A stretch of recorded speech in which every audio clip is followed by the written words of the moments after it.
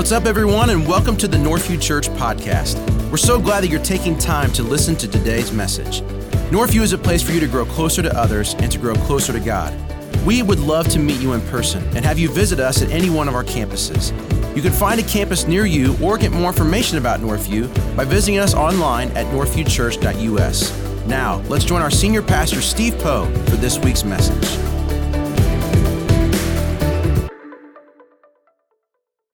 Well, guys, today is our final week. It's week 4 of our series, True North. And in this particular series, if you're our guest today, we've been talking about that there is a difference between true north and magnetic north. There's a difference between true north and magnetic north. True north is actually a fixed point in the North Pole. It never changes, it never moves. While magnetic north is a direction that the compass needle will point as it aligns with the Earth's magnetic field. And it's not a fixed point, and it determines where you're standing in the world when you use that compass, because it's always shifting in response to the changes of the Earth's magnetic core. Now, magnetic north is almost always off a degree or two from true north.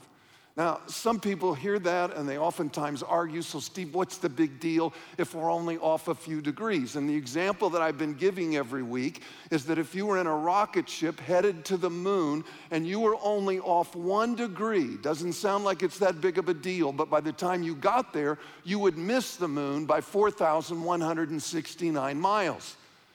Now, I had a gentleman come up to me after last weekend's service, and he said, Steve, did you also know that if you're trying to make a 20-foot putt and you're only off 1 degree, that you'll miss the hole by 4 inches? And I thought, well, there's a lot of guys that'll want to hear that, and so that's why I'm sharing that with you today. Hopefully it'll help. Well, in a similar way, I hope that you can see that we're living in a culture today, guys. The world that we're living in today, where everyone's compass is pointed in different directions. There are so many different philosophies and ideals and ideas and values and worldviews that will actually pull you away from what is true north. And if you continue to follow them, you'll find yourself at a destination that you never intended to go. So then how in the world can we find true north? We've asked that question every week, and we said Jesus was very clear in John chapter 14. He answered, I am the way and the truth and the life, and no one comes to the Father except through me. He didn't say I am a way, he said I am the way. He didn't just say I speak truth, he said I'm the very definition of what truth is. And he said I am life, and no one comes to the Father but through me. He is the only way, my friends. Jesus is the only way to find true north. Now, there may be some of you who say, you know what, Steve, there was one point in my life where I was headed true north, but the pull of this world just continues to get me off course. I try to refocus and I try to get back, but before I know it, the things of this world have pulled me off again. The truth is, my friends, listen to me, please. It is a constant battle for every single one of us. The things of this world are always trying to pull us like a magnet. They're trying to pull us off of true north.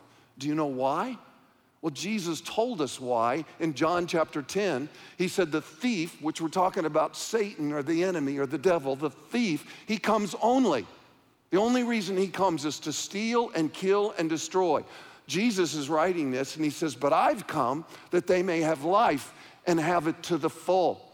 Guys, the enemy is out to steal your joy. He's out to kill your hope. He's out to destroy your confidence. He wants to tempt you, he wants to deceive you, and he wants to lie to you. And that's why it's called spiritual warfare. I'm sure you've heard it referred to that before, but it's called spiritual warfare. It's a constant battle that's taking place in our life. And that's why it's important that we understand who Jesus is. So we always want to be we always want to be focused on him, and we always want to be heading true north. We said that in John's gospel, Jesus gave us 7 I am statements. Do you remember those? 7 I am statements. I am the bread of life. I am the light of the world. I am the door for the sheep. I am the good shepherd. I am the resurrection and the life. I am the way, the truth, and the life. and I am the true vine. He gives us these 7 I am statements that are, well, you could say they're metaphors, they're a word picture, they're an illustration to help us better understand who Jesus is. And more importantly, how we can have a relationship with him. He doesn't want us to walk around confused. You know, we talk about how important it is to follow Jesus, and somebody says, okay, I'll make the decision to follow Christ, but I don't really understand who Christ is. Well, he doesn't want us to be in the dark. He doesn't want us to be confused. And so all throughout Scripture, but specifically in these 7 statements, he's trying to bring clarity. Now, these statements all elevate him to titles that can only be claimed by God. We're looking for 4 titles that we've talked about during this series. I am the light of the world. I am the good shepherd. I am the resurrection and the life. And I am the true vine. We looked at, remember, week 1 on Easter weekend, I am the resurrection. And I simply said, no resurrection, no Christianity. I don't know how to make it any more clear than that. No resurrection, no Christianity. Throughout the centuries, there have been hundreds of people that have claimed to be God. But the difference between Jesus and every other person that's ever claimed to be God is Jesus is the only one that rose from the grave. He conquered death. There lies the difference. No resurrection, no Christianity. Then we looked the next week at I am a good shepherd. And we said that the illustration is that we're all sheep. And let me just tell you guys, sheep are not very bright animals. And so when he used this as an illustration, well, it kind of makes sense. And I don't know if you guys saw this on social media or not, but half of the church sent it to me, so I think most of you did. But I think we're going to show it to you. He's pulling a sheep out. You remember I told you a sheep will get stuck between 2 rocks? He pulls this sheep out of that. Now watch.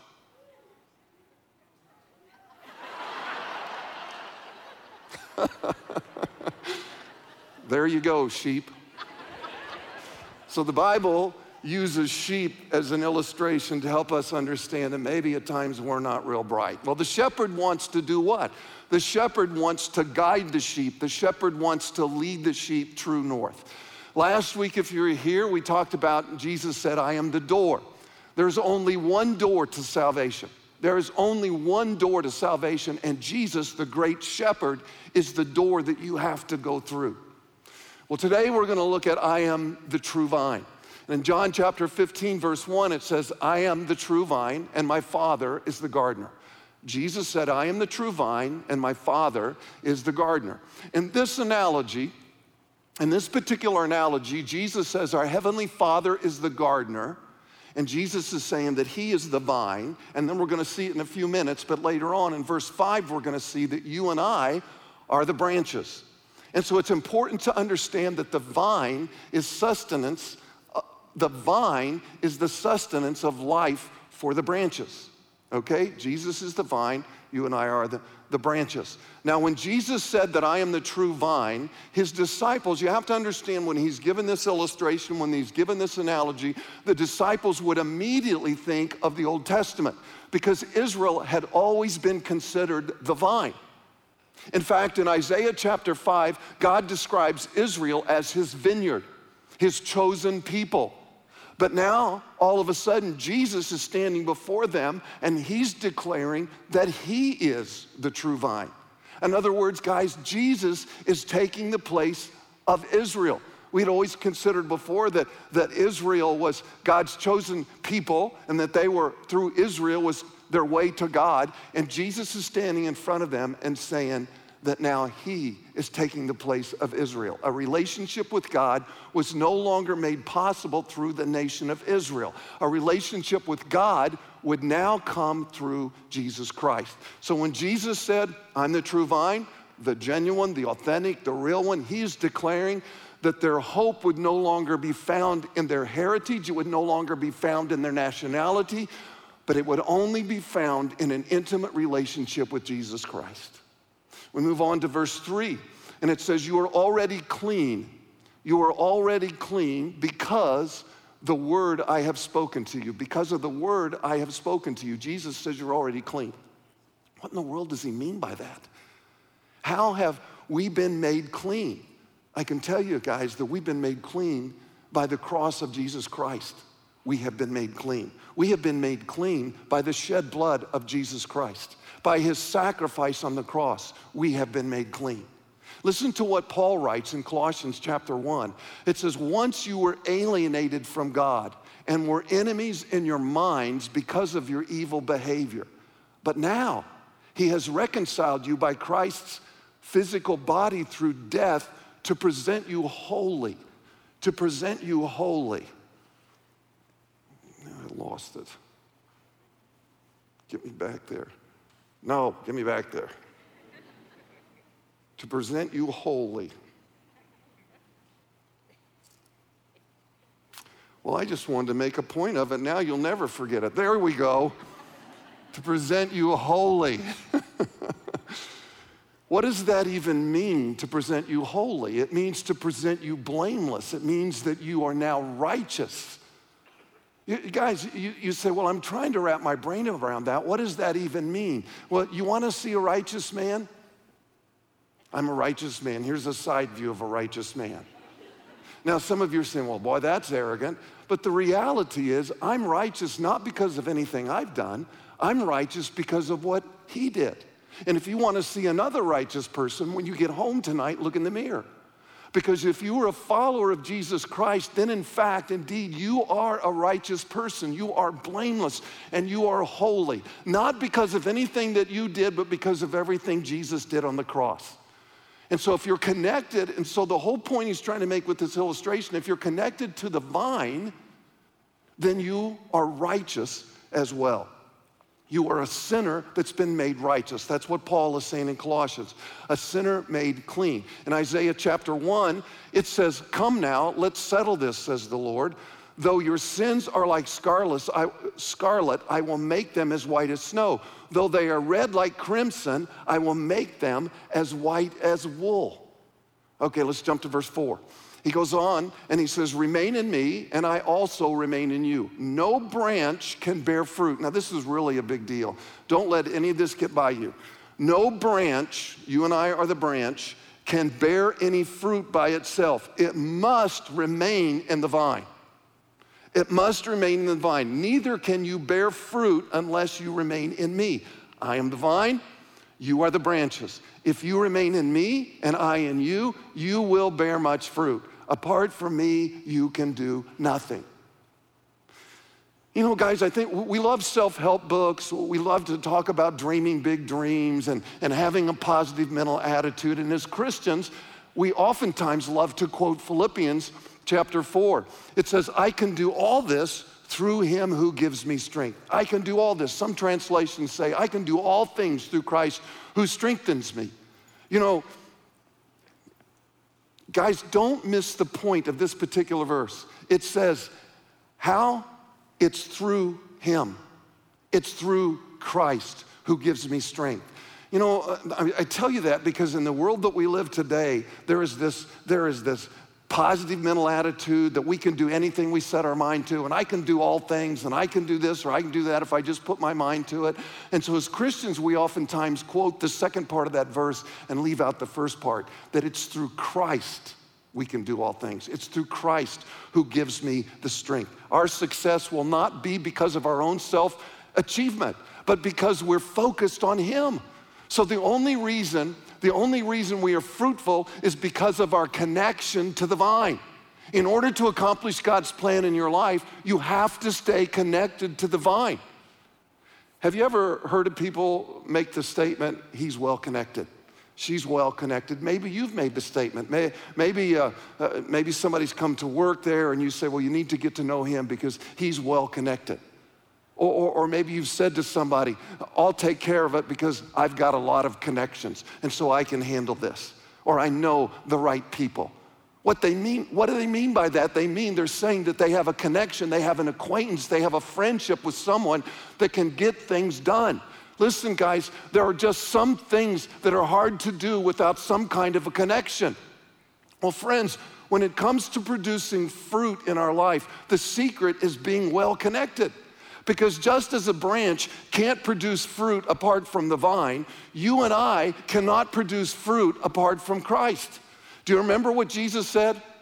You will know that, he said, you will know them by their fruit. Matthew chapter 7, it says a good tree produces good fruit and a bad tree produces bad fruit. These are the words of Jesus. A good tree can't produce bad fruit and a bad tree can't produce good fruit. How can you tell if someone is a follower of Christ or not? Well, the scripture just told us you can tell if they produce fruit. Good fruit can only be produced when you're connected to the vine. You say, okay, Steve, you keep talking about producing fruit. I'm not sure I even understand what that means. He's talking about the fruit of the Spirit. In Galatians, Paul talks about it. He says, but the Holy Spirit produces this kind of fruit in our lives: love, joy, peace, patience, kindness, goodness, faithfulness, gentleness, and self-control. There is no law against these things. So the evidence that we are connected to the vine, hear me on this, guys, because this is a big deal, because oftentimes we think there's other things that demonstrate whether we're followers of Christ or not. But Jesus made it clear and Paul made it clear. He's talking about the fruit of the Spirit. So the evidence that we're growing in our faith, the evidence that we're connected to the vine, is the fruit of the Spirit in our life. On the other hand, did you notice in verse 5, Jesus said, apart from me, you can do nothing. And honestly, sometimes people read that and they're like, well, time out a minute, Steve. Nothing? No, just hold a minute. What do you mean I can do nothing? Maybe I can't do all things without Jesus, but I can still do some things. You know, I can hold down a job. I can earn a promotion if I work hard enough. I can get married and have a family. I can participate in a hobby. There's a lot of things, Steve, I can do without Jesus. But I want you to understand what Jesus is saying. He's saying you can't do anything, listen to me, guys, you can't do anything of permanent value apart from Christ. You can't do anything of permanent value apart from Christ. In other words, when you come to the end of your life and you start to see the things, all the things that you've accumulated in life, they hold no eternal value. I mean, think about it. When was the last time you saw a hearse pulling a U-Haul? Probably never, because you can't take it with you. There have been all kinds of people that have tried to figure out a way to take it with them, but you cannot take it with you. You'll never see that happen. Friends, if you don't have Jesus, the things of this world just don't matter in the scope of eternity. We work overtime, we work ourselves so hard that we get sick at times, trying to accumulate, trying to achieve, trying to gain influence and power. But the bottom line is, when you come to the end of your life, ready to take your last breath, the only thing of eternal consequences, the only thing that's ever going to even matter that you can even possibly take with you is, number one, your own soul. Number two is the people you love that you've shared Christ with, that have stepped across the line of faith because you were bold enough to do so. That's it. There's nothing else, guys, that you're going to take with you. And so the only thing that will matter for all eternity is what you did in obedience to the Lord, what you did to fulfill His purposes in your life. Those who came to Christ, and the only way you will ever experience the type of peace or joy, listen, the only way you will ever experience the type of peace or joy or contentment that the Scripture talks about is by being connected to the vine. You know, I've told you before that there are thousands of promises in the Word of God, but every promise has a prerequisite. You know, we love to point to the promises in God's Word. We love to stand on the promises of God's Word, but we do need to be reminded that every promise in God's Word, over 7,000 of them, everyone has a prerequisite. In other words, something that we have a responsibility to do, except for one. The only promise that doesn't have a prerequisite is God's love for you and me. There's nothing you can do to deserve it. There's nothing you can do to earn it. Otherwise, all the others have a prerequisite or something that we're required to do. God is faithful to do His part, guys, if we're faithful to do ours. In fact, 11 times in these 11 verses that we're looking at here say, remain in me, or if you remain in me. There's the prerequisite to the promise. Whenever you see that type of word, whenever you see if, it's telling you, this is a promise if you do this. This is the part you have to play. Some translations use the word abide. In other words, or if you abide in me. But both words mean to do what? Both words mean to stay with. So if you'll stay with God, if you'll stay connected to God, then you will see his promises fulfilled. Friends, listen to me, please. If there was no other issue I could get you to settle today, it would be this: to draw a line in the sand and to say, no matter what comes my way, I will stay connected to the vine. No matter what difficulty, no matter what hardship, no matter what offense, no matter what physical pain I'm experiencing in my life, I will never walk away from my connection to God. Never. Absolutely. See, that has to be an intentional decision. That has to be something that at one point of your life, you just settle that issue. You know, you just say, I don't care what happens. I'm not going to like everything that happens in my life, and some of those things are going to be extremely difficult, but I've made up my mind. I am never going to walk away from my relationship with Christ. George Whitefield was a great preacher in the 1700s throughout England. God used him in such a powerful way. In fact, when I did the series here just a couple months ago, The Great Awakening, I mentioned him there as well. Because this movement, this season of history was called the Great Awakening, and thousands of people responded to George Whitefield's preaching. Once after he finished a sermon, someone asked him, how many people were saved tonight? He looked at him and he said, well, we'll know in 5 years. We'll know in 5 years. Of course, the point that he's trying to make is that it takes time to see which decisions were simply an emotional response and which ones made a genuine commitment to Christ. There's a difference. Now, a lot of people miss the point on this next verse that we're going to look at. They read it and they think no matter what we ask for, that God is absolutely obligated to give it to us. Look at verse 7. It says, if you remain in me and my words remain in you, ask whatever you wish and it'll be done for you. And of course, what we see, we jump on ask whatever you wish and it will be done for you. You see, the problem is we quickly point to the last part and we ignore the first part. But somehow, the first part we need to pay attention when it's saying, if you remain in me and my words remain in you. Did you see it? There it is again, the word if. If. So once again, there's a prerequisite to the promise that God is giving us about prayer. God is always faithful to do his part if we'll do our part. Yeah, okay, Steve, I get that. But does he mean what he said? Does he really mean what he said? Can we ask God for anything and expect him to answer it the way we want? Well, let's break it down for a minute. He says, if you remain in me and my words remain in you, in other words, if you stay connected to me and to my word, or the truth of God's word is now a part of you, or as I surrender my will to God's will, his wants then become my wants. Does that make sense? As I surrender my will to God and I remain in him, connected to the vine, connected to my relationship with Jesus, then his wants become my wants. I'm no longer concerned about my own selfish desires, but instead, I just want God's will to be accomplished in all things. So it begins to affect the way I pray. It begins to affect the things that I ask for. Let me give you another example of this. In Psalms chapter 37, it says, take delight in the Lord and he'll give you the desires of your heart.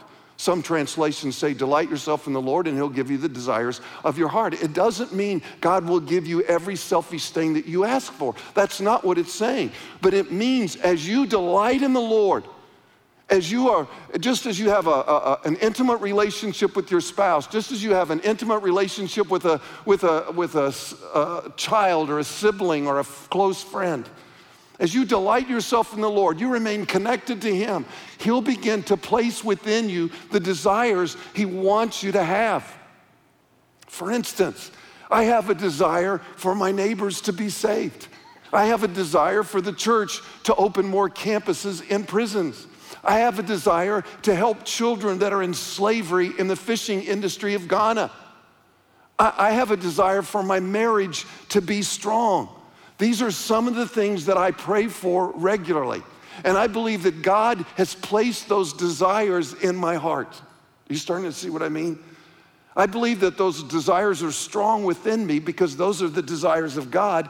And as I connect myself to God, to the vine, he begins to place those desires in my heart. So guys, when you're drawing your life from him and he begins to produce fruit in you and through you, you will want what God wants. You will now begin to ask for the things that matter most to him. You are lining your heart up with God's heart. That doesn't happen if I'm not connected to the vine. That doesn't happen if I'm not focused on him. Because the moment I turn away from him, then all my selfish desires begin to flow onto me again. Once you're focused on him, you'll now begin to pray for the things that please the heart of God, the things that please him. Verse 8. This is to my Father's glory, that you bear much fruit, showing yourselves to be my disciples. So that God would be glorified. God is pleased when you bear much fruit. He's pleased when others see the evidence of a Christian, of a Christ life, a Christ-centered life, of a life connected to God. He goes on, verse 9, and it says, as the Father has loved me, so have I loved you. Now remain in my love. If you keep my commands, you will remain in my love just as I have kept my Father's commands and remain in his love.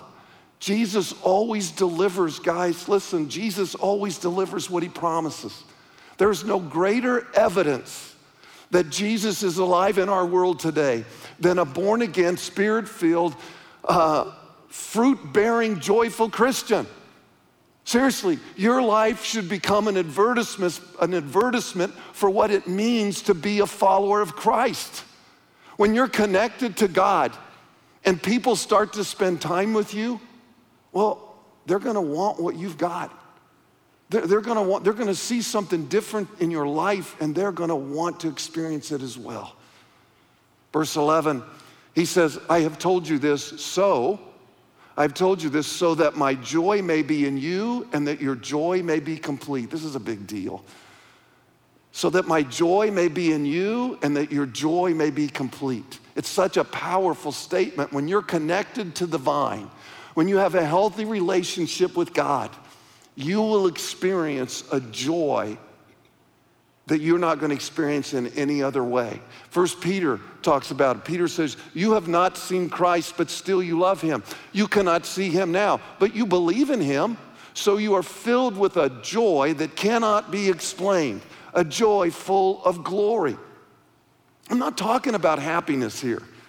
You know, oftentimes I'll hear parents say, all I want for my kids is to be happy. All I want for my kids, as long as they're happy, I'm happy. But that's not what we're talking about here. You know what? We're talking about joy. Happiness is based on your circumstances. Happiness is based on your circumstances. When things are going your way, you're happy. When they're not, you're not happy. When I head out to work and all the lights are green, I'm happy. When I come home from work and all the lights are red, I'm unhappy. It's all based on circumstances. I'm not as concerned about my kids being happy. What I'm concerned about is that they experience the joy of the Lord, because that joy is foundational. That joy is based on a right relationship with God. When you have a healthy relationship with the Lord, you're gonna feel joy regardless of your circumstances. Guys, it becomes a foundation. It becomes what your life is built upon. There's just a baseline of joy and contentment. So what about you? What about you? Do you feel that joy all the time? Several years ago, I had a tire that had a slow leak. And about once a week, maybe once every 10 days, I had to pull into a filling station real fast and fill it back up because it would just get too low. And this went on, I'm embarrassed to say, this went on for months. I mean, this tire, about once a week, once every 10 days, I'd whip in real quick and I'd fill it up with air again. All I needed to do was have the tire fixed, and that would have taken care of the problem. But I'm just saying, some Christians are just like that. They often find themselves low. They often find themselves discouraged. They go to church each week to get filled up, But just a few days later, they're feeling low again because they haven't actually fixed the problem. They need to be focused. They need to be focused on the vine. But yet they've strayed away. Listen to me, guys. They've strayed away from true north. They've strayed away from center. They've strayed away from their focus on Jesus. They're not abiding. They're not delighting in the Lord. And once a believer decides to delight themselves in the Lord, to abide in Him, to focus on Him, they'll fix the leak. They'll do something about it. Listen, guys, please don't misunderstand the point I'm trying to make here. I'm not trying to make anybody feel guilty because you feel low at times. All of us get discouraged. All of us grieve. All of us get angry. All of us feel sad. We all feel low at times. But what this particular passage is trying to tell us is that even when you do feel low, if you're focused on God, you will still experience that underlying joy, an underlying contentment. Again, that passage in Peter said, a joy unspeakable that's full of God's glory. It's a joy that can't even be explained to the world. It's like, how in the world, people look at you and say, how in the world, in what you're going through right now, do you still have this sense of contentment? There still seems to be this sense of joy in your life. And you're able to say, well, you know, I am sad, but I do feel content because I know Jesus has my back. Because I'm standing between goodness and control. If you were here about 6 months ago, we did a series called Anxious for Nothing, and we talked about this. Some of you were here and you'll remember that. I don't want you to ever forget it, because here's what happens, is that a person that is full of worry and discouraged and fearful is because they don't trust God, because they're not abiding in the vine, because they're not focused on Him. And so anxiety overwhelms them, fear overwhelms them, because they've stepped outside of these two pillars in their life. The pillar that says, God's a good God, and He loves me, and He absolutely wants the best for me, and I believe that. And God is in control. He has my back. And because I know that He's in control, because I know He has my back, I'm not full of fear and I'm not anxious. So as long as I stand between these two pillars, as long as I stand here and know that God's got my back and that He loves me, then I'm gonna experience joy. I'm gonna experience peace in the middle of my circumstances. But if I stand out here and I say, well, you know, I know that God is good, I know that He loves me, but I'm just not sure if He's got my back on this. Well, then I'm not gonna experience peace. If I stand out here and I say, well, you know, I know God's in control, but I don't know how much He loves me. You know, I'm insignificant. I'm still not gonna experience peace. And that's why it's imperative, guys, that we make a decision, that we're intentional about saying, I'm standing between these two pillars. It's then and only then am I gonna be abiding in the vine. It's then and only then am I gonna experience that joy unspeakable that's absolutely full of God's glory. So guys, I hope that image will never leave your mind of those two pillars. Because I know that He is on the throne, and I know that I can completely and totally trust Him. And because I know it, it brings that sense of joy even when I'm sad, even when I'm anxious, even when I'm afraid. And guys, to live with that kind of joy all the time, well, that's a powerful motivator. It's the kind of joy that makes you want to continue to grow in your faith. It's the kind of joy that makes you want to grow in your relationship with God. Let me show you what I mean. In Hebrews chapter 12, it says, let us look only to Jesus, the one who began our faith and who makes it perfect. He suffered death on the cross, but He accepted the shame as if it were nothing. He accepted the shame as if it were nothing. Why? Because of the joy that God put before Him. He accepted the pain as if it was nothing because of the joy that God put before Him. And now He is sitting at the right side of God's throne. Jesus accepted the shame as if it were nothing. He didn't let it bother Him. Why? Because of the joy that God put before Him. He knew that he knew all things would work together for his good. Certainly, he knew that you and I would have difficult things in our future. He knew that you and I would struggle at times. And he wasn't promising wealth, and he wasn't promising us material possessions. He wasn't promising us influence or power. But he was promising us something much better. He was promising us joy unspeakable that's full of God's glory. Guys, when you and I remain in Christ and we experience a joy that can only come from a connection with the vine. But you will never experience that joy until you first have surrendered your heart to the Lord Jesus Christ. Until you make sure that Christ is the focus of your life.